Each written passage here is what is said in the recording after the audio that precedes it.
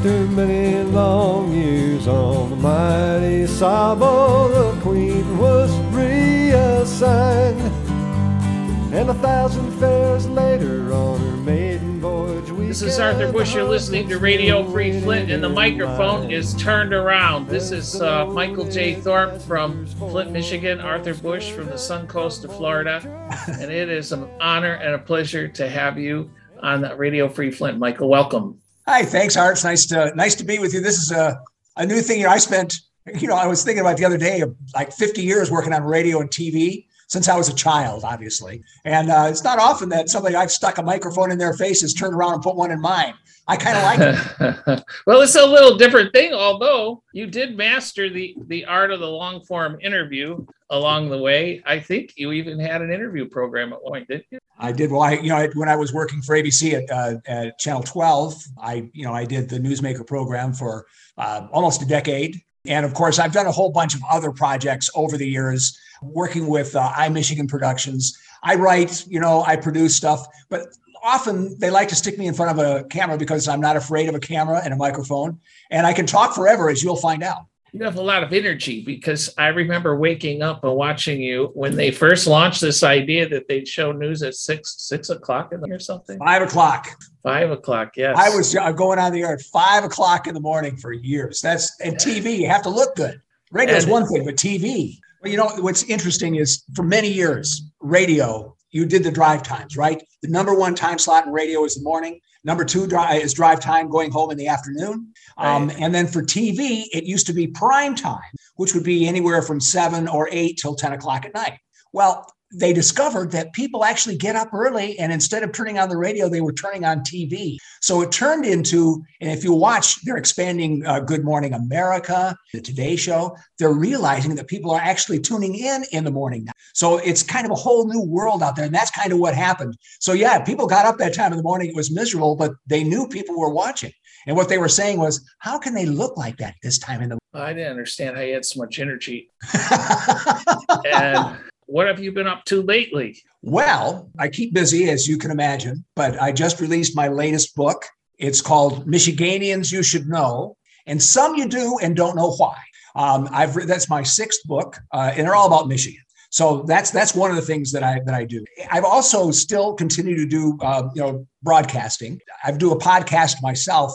It's called Capitol Memories. It's about Flint's Capitol Theater. It's at capitoltheaterflint.com. And we did about, I think, 40 episodes. It's about a 10-minute program. We do a little history about Flint or the theater. And then I talk to somebody about their memories of when they went to the Capitol Theater. How about you, Art? When was the first time you remember going to the Capitol? I just remember their popcorn. Let me answer that question. Yeah. I remember going there when the UAW at Christmas time would give out Christmas stockings to children. And my mom and dad would take us there. And somehow or another, we ended up with a sack of fruit and candy. And I don't remember even if there was any program. There must have been programming. I don't remember. I remember Santa Claus was there. Like many people, my first time was to go see a movie. It was Mary Poppins. And it was the first time I ever went to see a movie in a movie theater. And my mom took all my brothers and sisters. And what I like to tell the story is I got in there and I was so fascinated with this beautiful, beautiful theater. And I looked up, and if you remember, in the ceiling, there were stars. Yes. The little lights up there that looked like stars. And I remember looking up there and saying, "Mom, look." And she smiled at me. She says, "Yeah, stars." That was kind of my first memory of the Capitol Theater. Almost 100 years old. It's almost 100 years old, and it's completely restored with a $30 million restoration. It is more beautiful today than when it was first built. It was built to be a vaudeville house. It was built for silent movies in 1928. So you know what happened in 1929? Yeah, crash. The Jazz Singer. So all of a sudden they build a vaudeville house and a silent movie theater. And in 1929, the silent movies are almost dead because the Jazz Singer is released, and vaudeville is a dying ember right then. It was old the day it opened. It's a fascinating story. So anyway, I looked at that story and about the guy that built it, and that's just one of the things that we did. The Yancho family story, which won an Emmy. I got an Emmy for that. And we talked to he was a veteran of World War II, and he built a cemetery in Belgium for the American Cemetery. And then he came home and he started a construction company here in Michigan and Flint and grew up in Goodrich. And we didn't get a chance to talk to him. He passed just before we were going to shoot the show, but we talked to his family about what he remembered. So I'm a storyteller from way back, Art. That's kind of what I do and continue to. Well, how did you get into writing books and why? I spent my whole life since I was 17, 18 years old working on radio or TV. And you read names and you hear these stories and I think, is that true? Is that true? Can that be true? And so I started looking these things up. And the latest book called Michiganians You Should Know, it started specifically when I was sitting at the anchor desk next to Karen Gatlin. You know, I got to work with classy people, Karen, Norma Hall, and I'm sitting there and we're reading about the sentencing of Kwame Kilpatrick at the Frank Murphy Hall of Justice. And I remember the camera's off me and it goes to Karen and I lean back in the chair and thinking, who the hell is Frank Murphy and why is he always associated with these lowlifes? And I didn't mean that necessarily to attack him, but, you know, every time you read a story about the Hall of Justice down in Detroit, it's about crooks. It's about people who are getting sentenced for horrible crimes. I didn't know who he was. I bet most people did. Do you know who he was? Yeah, of course. We studied him in college. He was the governor of Michigan, and he was perhaps the man most single-handedly responsible for not seeing the UAW wiped out during the sit-down strike. He called in the National Guard to my neighborhood to stand between, of all things, the Flint Police, the Black Legion, General Motors Goon Squad. He forced them to negotiate. That's exactly correct. Basically, that's the beginning of the UAW. But wait, there's so much more with this guy. Let me do it really quick for you, because when I started looking at him, I realized he's from Harbor Beach, you know, in the thumb of Michigan, which one of my books is called Michigan's Thumb Drive. And I'd already written a little bit about him up there. He went on to Detroit, mayor of Detroit. He was a prosecutor. He was a defense attorney, became governor of Michigan, but he was also the last governor general of the Philippines. He had to be taken out of there because of the Japanese attack. The first was William Howard Taft. That gives you an idea of just the level that he was. Then FDR calls him to become the Attorney General of the United States. Frank Murphy was the Attorney General. And then he becomes an Associate Justice of the United States Supreme. And we don't know, you know, and I sat there at the anchor desk, a college degree in history, and I didn't know who Frank Murphy was, which is where the book came from. Let me read this. I got this from my little bookmark here. It says, you can live in Marquette, Michigan, drive a Cadillac you bought on Woodward Avenue, float down the Cass River and long for the good old days at Michigan and Trumbull, and not know who Marquette, Cadillac, Woodward, Cass, Trumbull are. But you can if you read my book. They're all fascinating. Another one, Michigan and Trumbull. Maybe Michigan's most famous. Yeah, the corner. Baseball's corner for over 100 years, where Tiger Stadium was. Of course, we know, where Michigan came from. But who is Trumbull? Why did Trumbull get that name there? It took me a long time to find out. It's a fascinating story.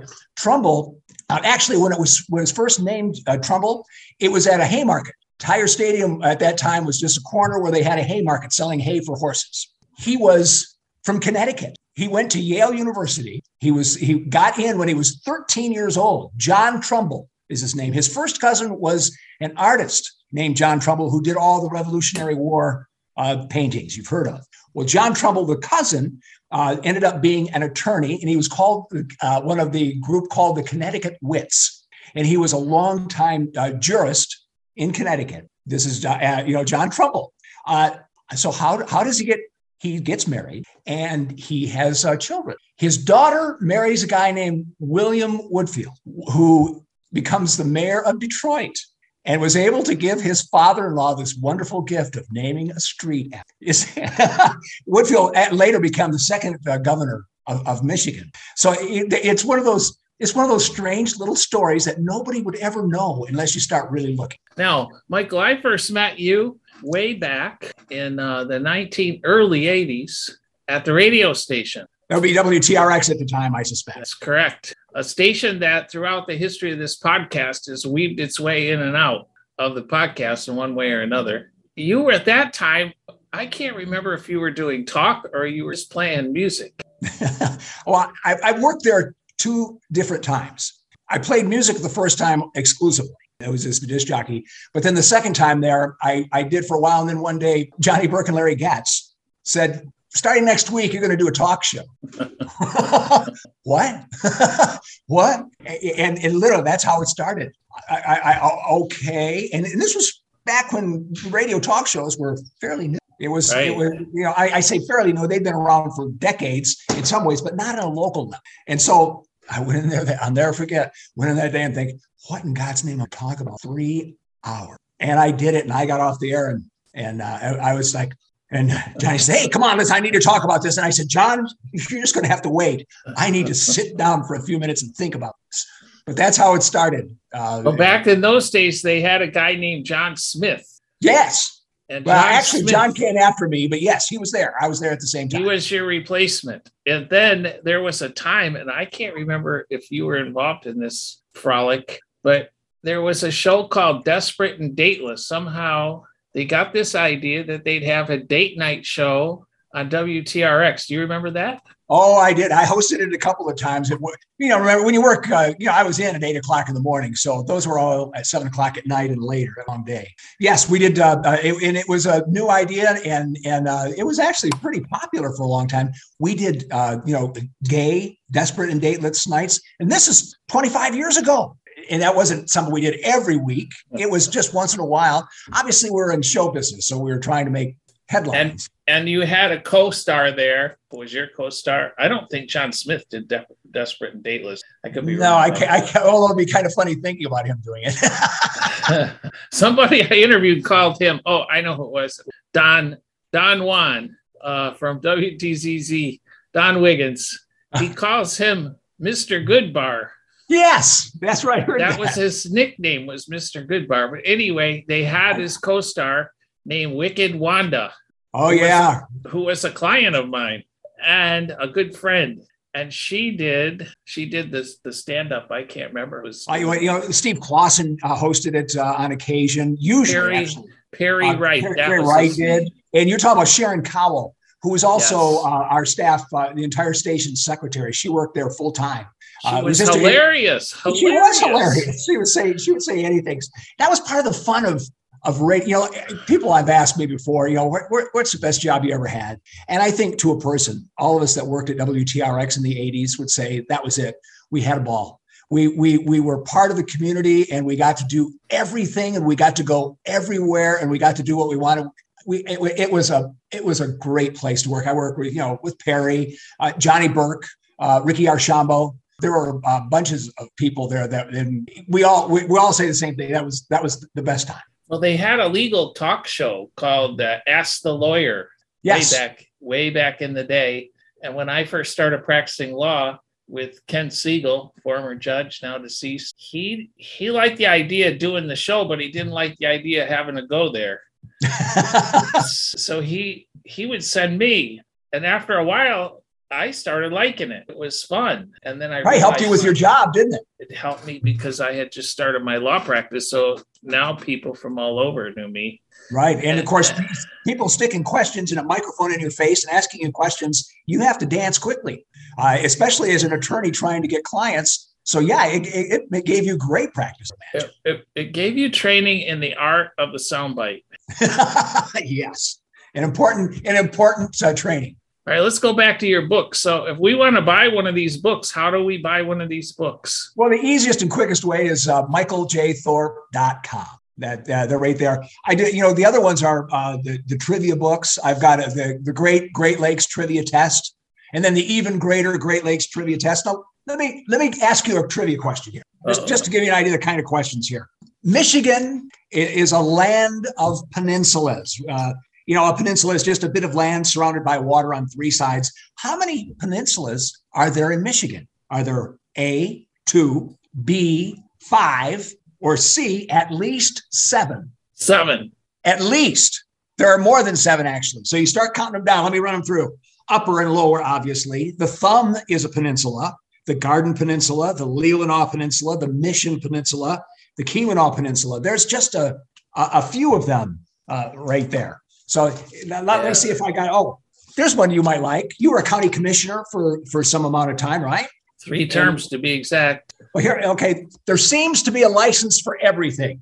You need a license to drive a car, to fly a plane, to teach school, and to be a doctor, a pharmacist, a builder, Which of the following occupations needs a license?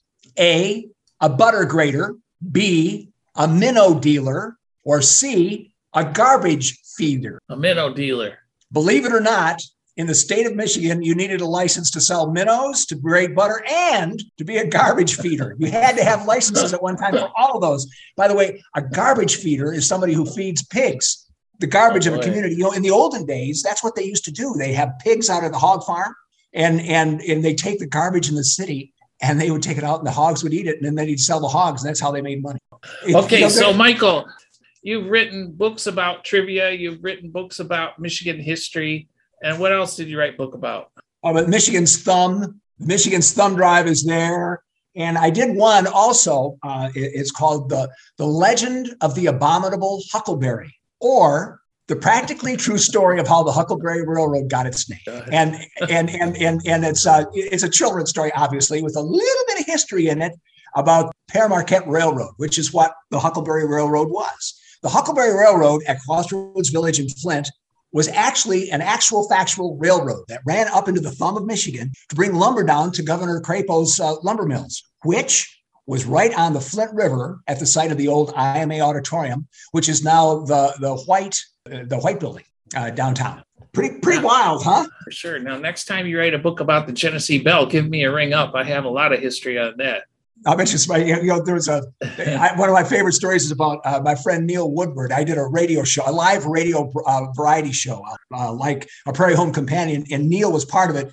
And he wrote a song about the sinking of the Genesee Belle. And those of us who are old enough remember that it actually did sink. There was a flaw in the design, and it actually did sink. Not the current boat, but for the first one. But they won't let him sing it out there. Well, let me correct you on one thing. There was no flawed design in the Genesee Belle, but there was a use design. There was a failure of vision about what this boat was capable of, because it was formerly the Asabo River Queen, and the Genesee Belle, which was purchased while I was on the County Board of Commission, or on the County Parks Commission, which I served for a number of years. The director, Jim Bassett, at the time came to me and said, well, we can buy this boat, and we think it would really be a nice asset for Mott Lake. So he came along. You know, they had what they called, they call it a special name when they inspect the boat, a boat survey inspection. But in any event, it all checked out. Once the boat got out on Mott Lake on its maiden voyage, it sinks. Well, the reason it sunk was because it was put on a lake, and on the river, they don't have the kind of waves and wind action with the water that overcame the transom in the back of the boat, which made it go kerplunk. That's the story of the sinking of the Genesee Belle. Yeah, that's a great fun song that Neil did about it. All right, let's come back to the Capitol Theater. Obviously, it's your passion at this moment. Tell us who it was that built this building. A guy named Eberson, Eberson, and he was a guy. He was from Belgium. And he was a designer. He designed over 200 of these theaters. They were made to look like you were at a particular place. So you might like a Roman villa, which is actually what the Capitol Theater was made to look like, or other places. And he built these things all over. And he did that. He was a fascinating businessman. He came up with all these great designs, which were pretty intricate. But then he started mass producing them in more of a plaster, as opposed to the kind of stuff that you have to put up on a wall. So they'd send the pieces to all these different theaters and they'd stick them up on the wall. So it cost them less. The other thing he did, which I found fascinating, was he created his own colors, his own color design, which, by the way, he owned. And he was the only one that could make these colors. So he'd make the grand curtains, the upholstery and the carpeting, the colors that he made, so that when they had to replace them, guess who they had to go to? They had to go back to Mr. Eberson and his wife and daughter, who actually ran that part of the business. It really is fascinating. Do they have regular programs there at the Capitol Theater? Yes, they do. Every Friday, unless they do a concert or something, they run a movie, and which the show, the Capitol Memories, is like the old cartoons. I'm a cartoon now. They roll it through before the movies. So yeah, they do a lot of concerts. They're still doing a lot of stuff. Now, Mike, are you from Flint? I was born and raised in Flint, went to Civic Park in Emerson, and then we moved out to Davison, where I graduated from high school. I live in Flint now, once again. So does that make you a Flintstone? I would think so. What's a Flintstone? Flintstone is somebody from Flint, grew up here and has that kind of Flint flavor to them. You know, the Coney dogs and buying your Buicks. Now you're a Flint booster. Yes. A Flint and a Michigan booster, of course. I remember, like you, when you could literally go downtown and sit in the middle of Saginaw Street and not worry about it because there was nothing there. All the buildings were boarded up. People were not there. They did everything they could to avoid there because there was no there. There was nothing to do.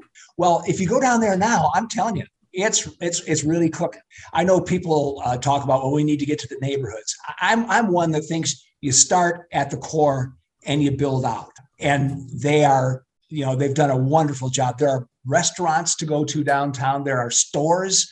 It's not quite like it was when I was little and went downtown with my mom and my grandma, but there's a there, and I'm excited about it. It is kind of scary, some of the political issues that we have going on. I served 18 years as a school board member, and you don't get anything done unless you can. What school board?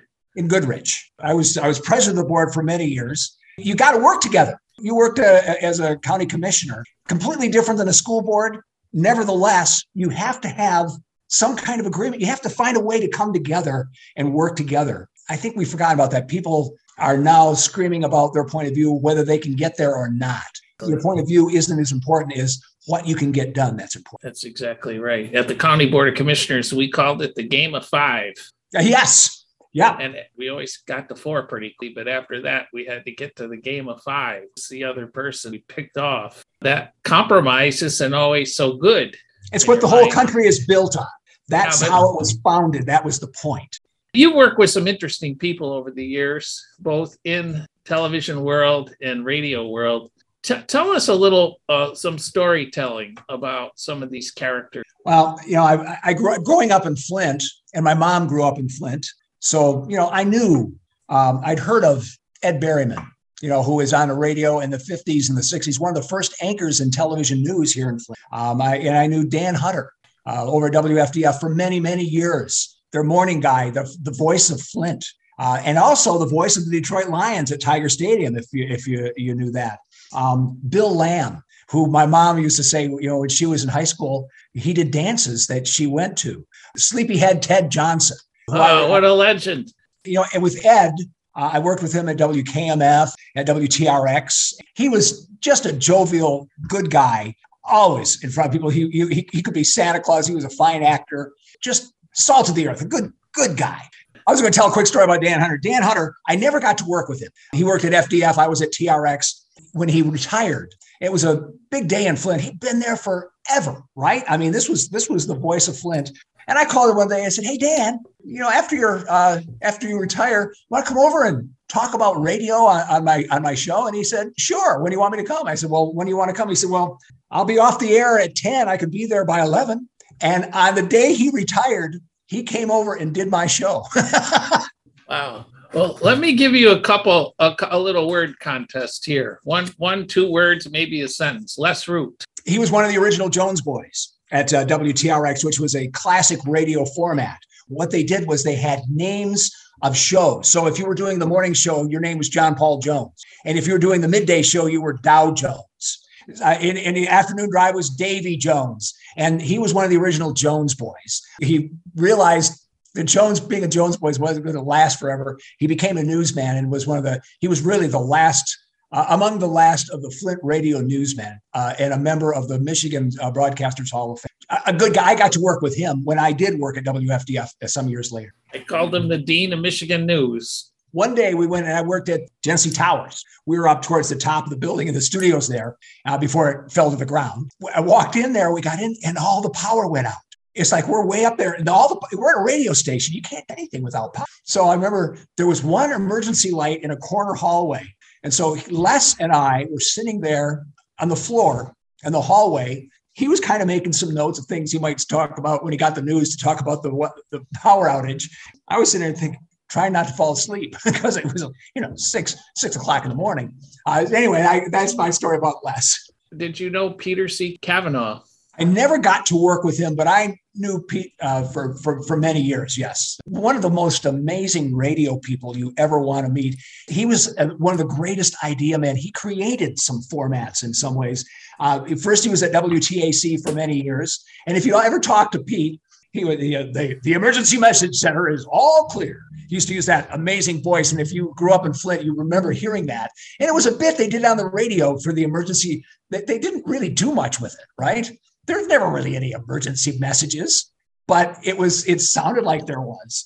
But then he went over and created what they called at the time the bird of a different feather, CK 105 at the time, and he created a new style of album-oriented rock, and went on to go off the air, which I think was a sad thing for him, but he wanted to make some money. Became a radio executive, and just passed here in this last year. He was just fascinating, and he was also one of the creators, along with Don Sherwood, of Sherwood Forest. Sherwood Forest, which I call Michigan's Woodstock back in the day. Every weekend, yes. All right, a little closer to home. Listeners might not know these people, but maybe you can say why they were so important in your career and your life. Tom Bryson. Tom, he's a fascinating character. I love the man. He hired me at Channel 12. And I'd done TV before, but I had never been a television news anchor. And I remember he called me in. And when you're hiring an anchor, one of the main anchors for the station, I didn't know this at the time because I was a radio guy. He brought me in and he had a big table and everybody was around the table. And it was all the people I later would work with. There was like 6, 7 people there. And he was introducing me. And he said, and I had a mustache at the time. And my hair was darker. I had hair, thankfully, I still do, but I had a mustache. And he went and he said, Mike, we just wanted to talk to you for a few minutes and talk about what you might want to do. And he said, we decided you just can't have a mustache. Oh, I'm thinking, I got to shave my mustache. And he said, but as we continue to think about it, we thought maybe we would try this. He said, we decided maybe we'd make you have your hair and your mustache red, and we call you Red Thorpe on the air. And I wanted this job, and I'm sitting here thinking, I wasn't quite, and of course, everybody in the room doing this, trying not to laugh. And I didn't know what to do. Thorpe, he's going to paint my hair and my mustache red.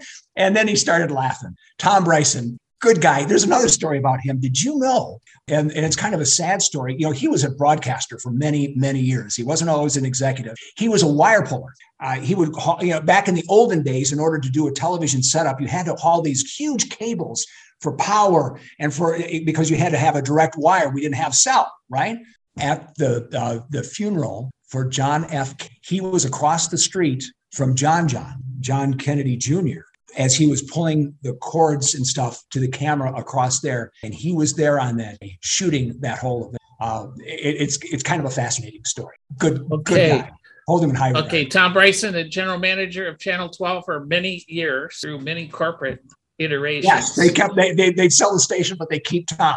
Okay, another name that the audience doesn't know, but who is one of the most important people in the last probably 30 years, Flint news and radio and television, is Mookie Wilson. Mookie Wilson. Like Kevin. But we all always called him Mookie because he's a baseball fan, and Mookie Wilson is a Hall of Fame baseball player. He's one of those kind of guys. He's just a nice guy. He can talk to anybody. People like talking to him. So he would sit at the desk at Channel 12 as a lead producer. And he's the guy that you call with a tip, a news tip, or wanting to tell a story. And he would decide whether he would assign a reporter to them or not. But he became one of the whole state, one of the people where he's the one that could get you on. And he was and he still is. I hate to sound like he's a past tense. Kevin's doing just fine. You got that right. If you want to be on television, you need to know Mookie. Yes, and he wanted to know you too. That's what it felt like. Jim Kurtzner. Oh, Kurtzner. Worked with him a couple of times over the years, at 12 and at 5. I was actually the voice of TV5 for several years, a long time ago. He's not afraid to do anything. Jim will stick a camera or a microphone literally anywhere and not be held back. There are things that I won't do or can't do. I should say it that way. I can't bring Jim can do it. He's a great reporter. His on-air presence is going to be missed in Detroit after his retirement. He used to have a saying, the beast needs to be fed, which meant that every day there had to be some kind of news that was going to get shown, because they don't just allow television news to show blanks. I work with school board members around the state about dealing with the media. And I remind them, if you've got a newspaper, and I've got a newspaper that's got 20 pages, and it might have a few ads in it, but I have to fill those 20 pages. And if you do something wrong on a day when I don't have a lot of news, you're going to get in there. And if you do something wrong on a day when I have a lot of news, it might be passed by. Yes, you got to feed the beast.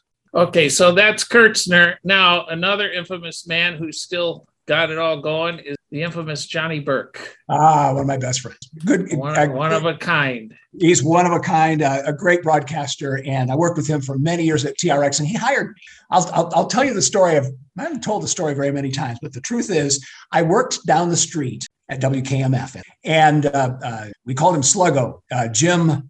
Oh my God, I can't say it. The general manager at the time. I've known him for some months, and we used to meet with a bunch of people and party. Well, he asked Johnny, as a personal favor, to interview me for this job that they had opening in middays. Well, Johnny being Johnny, he didn't want to do what anybody told him to. It's still true. But he said, all right, I will. So he called me in, and we got to talking, and he said, all right, well, thanks. And then he called me back. He said, well, let's meet. And we met at a place I didn't know about it, called the Treasure Chest. Uh-oh. It is what you think.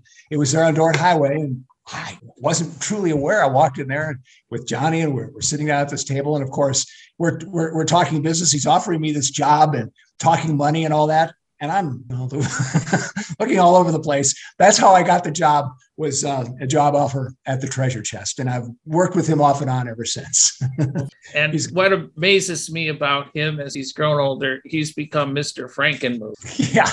Well, the other thing is about Johnny, and he can be rather acerbic, and people can be a little afraid of him, I think. But Johnny is truly a caring guy. He cares, and he works hard to help people. And under all that gruff BS that's there sometimes, he really is just a good. Didn't he one time sit on top of a semi truck in the parking lot at Genesee Valley Center and try to get? Yeah, it's part of that radio play. Well, one time he played this Curly Shuffle for 2 days.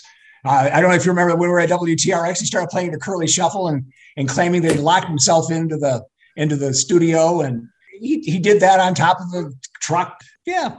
I with my friend Dale Myers, we did the first time I was at WTRX, we did a marathon where we went on the air Monday morning at 9 a.m. to see how long we could last. And we were on the air for, what was it, 101 hours and 12 minutes or something like that. We went off the air on Friday. So, you do a lot of it. So we did it from what was called the Small Mall. That's a Dordt Mall down on Dordt Highway. We literally, the two of us were on the air all week long. Downstairs, they had this beauty salon, and some of these women came up and they said, you guys look tired. If we did your hair, you'd feel better. So, and they washed our hair and combed it all up. And so we looked good, even if we were miserable feeling. It was, I got to tell you what, you never want to stay up for 100 hours. It really can hurt you. Now, you were a newsman for a long time. Radio and television. Yeah. What do you think the 5 biggest stories were during your career? 9/11, Kwame Kilpatrick. Now that's a harder question. I've got to think about it. All those years, all that time. It'll come to me soon. What about the closing of Buick City? Well, yeah, the whole closing almost of Flint at that time, it wasn't so much just Buick. It was everything.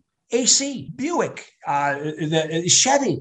It wasn't just one. It was GM withdrawing. Yes, that was huge. Growing up in Flint and seeing it when I was a little kid, and seeing what happened to it. It looks like, I don't know the last time we went down Hamilton Avenue, but if you drive down there, I always think it must look like what the Hamilton farm looked 110 years ago, 120 years ago. They bought Mr. Hamilton's farm, and that's where they started building the world's largest automotive manufacturing facility. It's sad. As far as I look at that place, it has, as one of my podcast guests described, a ghostly look to it. Yes. It does. It's kind of dusty. And of course, it's poison. Terribly. Yeah. One of the big stories for Michael J. Thorpe in my realm was that one day Michael Thorpe got called to jury duty. Who expected that? Well, Happens to all of us. I got called several times myself. Yeah, well, you weren't the morning anchor at ABC 12 and actually in the number one news show and been there for 7 years. Yeah, I get this call. I had never actually gotten called for jury duty before, but I. All right, let's put this in a time and place. What? Genesee County? I don't know what you mean by time and place. What year was that? What year was it? Yeah, I don't know. Hell if I know. I don't remember. Well, it was the Cherie L. Miller case is what it ended up being, which was that the internet murder case. It was 20 years ago. So it was like 2002 or something like that. Would that be? 09 maybe. Anyway, I go in there. No, not 09, 03. 03. Oh, well, you make me feel older. Okay, thank you. No, that's when the murder happened. And so it was somewhere in that era. Anyway, I go in there and all these people, and of course, when you're on TV every day, you're very familiar. You can't help that, and I'm used to that. I've dealt with it with just fine. I don't have a problem with people saying hi, but it was kind of weird. I'm in this room with all these people who are staring at me doing a story, that kind of thing. And I remember there was like 3 people all day long. I'm in there, and there's 3 people left. This is what I remember. And there were a couple older ladies and me, and we go into the courtroom, and I'm sitting there. Where was I? I was in the court talking to Judge Fullerton. And she said, Mr. Thorpe, do you know anybody in this courtroom? I looked around because, I'm a Flint kid. I do know a lot of people. And it was kind of a strange thing. I said, only you, Your Honor. She was literally the only one, only person that I knew in that courtroom. Okay. And they kept on asking me other questions. Obviously, what do they call that? Voir dire? They're trying to decide. Yeah. That's right. So they picked me. I read the book, Art. I read the book, Paul Janciuski's book, Fatal Error. I know you've read it too. And I know that in the book, you told Marcy Mabry, who is one of your prosecutors, that I was too nice a guy. Is that true? Yeah, I did. I did tell him that. And then I also told her that because of your position and public profile, that the jury may be intimidated by the fact that you're sitting there. I could see that. And any of us who have had any modicum of public exposure for many decades, like you and I both have had, there is a certain factor that comes with that. So what we like to get on juries are people that just blend in like the wallpaper and they become one. We don't want anybody peddling their thing. Now, the other thing was that I didn't know Michael J. Thorpe to be part of the right-wing intelligentsia of Michigan journalism. And being a prosecutor, my local knowledge is Marcy. I don't know that Marcy even knew you. No. At that time, here's my only concern. Did I think Michael J. Thorpe could be fair and impartial? Absolutely, without any doubt in my mind. Do I think Michael J. Thorpe would get in that room as he does and begin to lead conversations? Absolutely. And I told her when she came back and said, he's on the jury.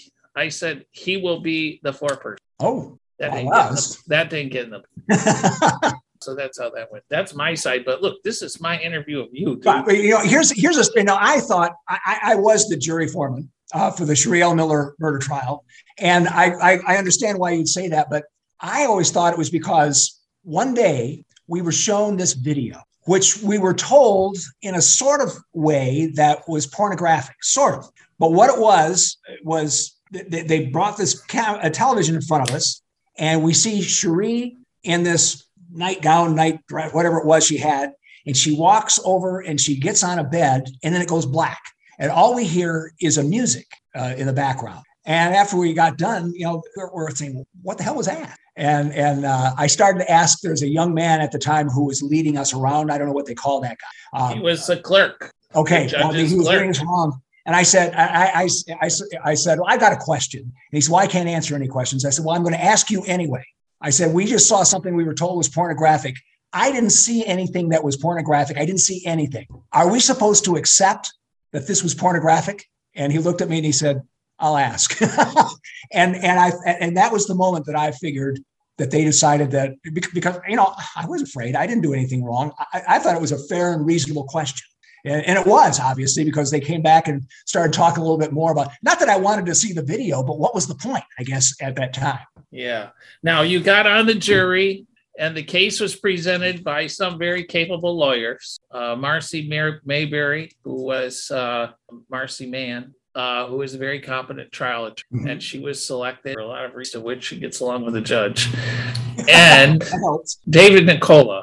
A young, aggressive defense attorney. He was fierce. I've said before, if I'm in trouble, he's the kind of defense attorney I want, because he jumped on everything just as hard as he could. So you listen to this. How was it like to sit there and not asking me? That's a long time. That trial went on for several days. It was kind of weird for me. I mean, that's what I do for a living. I ask questions in there. And as I just explained the story, I did when I had to ask a question. It was odd. I learned a lot. I learned a lot, about being on a jury. I think the most important thing I learned was how difficult it is to get 12 people to agree on anything, literally anything, from lunch to guilt. And we were in there, all these different personalities. We had nothing in common. We were brought from all parts of the community, and we're walking it through. And you're right. I did I was a foreman, but I was kind of leading the discussion. Where do you start? You walk in there really aren't any instructions, right? For a jury, you walk in there, go ahead, decide if they're guilty or innocent. First thing you do is pick a foreman. Jeez. So we start talking it through. And in this particular case, we had this outline, almost like a novel, a book of all of the internet messages that went back and forth between Jerry Cassaday and Cherie L. Miller, back and forth and back and forth. And so we kept on going back and forth. The first thing I noticed was that African-American men didn't believe anything the police said, period. They doubted everything. We got out of there. The women pretty much thought she was guilty as sin. I was pretty convinced. I couldn't think of any reason. I kept on saying, why would she do these things? Yeah, it didn't make any sense all the way through. So we got down. There was one gentleman. It was polite, good guy, was always nice to everybody, but he was not going to budge. It was 11-1. And this was several days in, right? We've been there for hours. So that last night, I remember I said, okay, when we come in here tomorrow, we're going to spend the first hour reading the novel. And then after that, we'll decide what we're going to do. We'll have to make a choice. So we read it one more time. Everybody started talking about the different questions that they had. And I looked over at this one guy and I said, I vote. Do you want to do something? He said, I'm not voting for first degree. All right, let's vote on second degree murder. And that's what we did. First degree conspiracy was another charge. God, I can't believe I remember this stuff. And he voted for that. I'm not sure that he realized that conspiracy in the first degree is basically the same thing as murder in some ways, in how you get treated by the court. Nevertheless, that's how it happened. And all of us, to a person, when we went back into the courtroom to read and confirm our vote, we were all holding our breath when he spoke up, because we weren't sure he would stick with it. But he did. When the story was all said and done, what was your impression of the jury system itself? The way the jury works, the concept of it? What did you come away with? Well, I already said one thing, how difficult it is to get anyone to agree on one thing. It's an ancient system, I guess, where you're supposed to convince 12 disparate people of somebody's guilt. And sometimes it's easier than others. Did you see any wisdom come from that conversation collectively? The collective decision was wise. Yeah, in some ways, yes. She probably, I don't know. The thing is, she was guilty of first degree murder, premeditated. She did it. I believe that with all my heart and soul. And she actually later admitted it. But first degree, second degree, I guess. I didn't learn anything, I guess, in that particular way, except for how difficult it is to get people to agree on things. And I guess maybe the other thing is how different people and different groups of people look at the same issue. That may be the thing that, as a prosecutor, you had to deal with as well, a lot, because my background is completely different than some of these African-American men that were on that court. I may have gone to school with them, all the way through, but it's still different. I look different. So, Michael, tell me something positive that you plan on doing if you're here. What are you up to from here forward? Well, I'm still going to tell my stories. I love telling stories about Michigan. I like to travel and I have a lot of great stories, as you can imagine, about people in Michigan. So I'll continue to do that. I have, 2 beautiful little granddaughters, and I love being a grandpa. And so I deal with them. I got lots of nieces and nephews, and that's kind of what I'm doing. And I'm still going to continue, obviously, to do. I'm doing some production work with iMichigan Productions. What a joy to see you again. And if you want to get that book, and if you want to buy it, you go to michaeljthorpe.com. Thank you for joining me, Mike. Thanks, Art. It's good to talk to you. Thank you, everybody. We'll see you next time. The music on outro is The Troubadour of Michigan, as voted by the Michigan Legislature, Neil Woodward. The song, The Sinking of the Genesee Bell. Take care. Bye-bye. They're crying, they're trying to swim for the door. Then the carnies, millers, sailors, sawyers, managers, and blacksmiths got all hands safely back to the shore.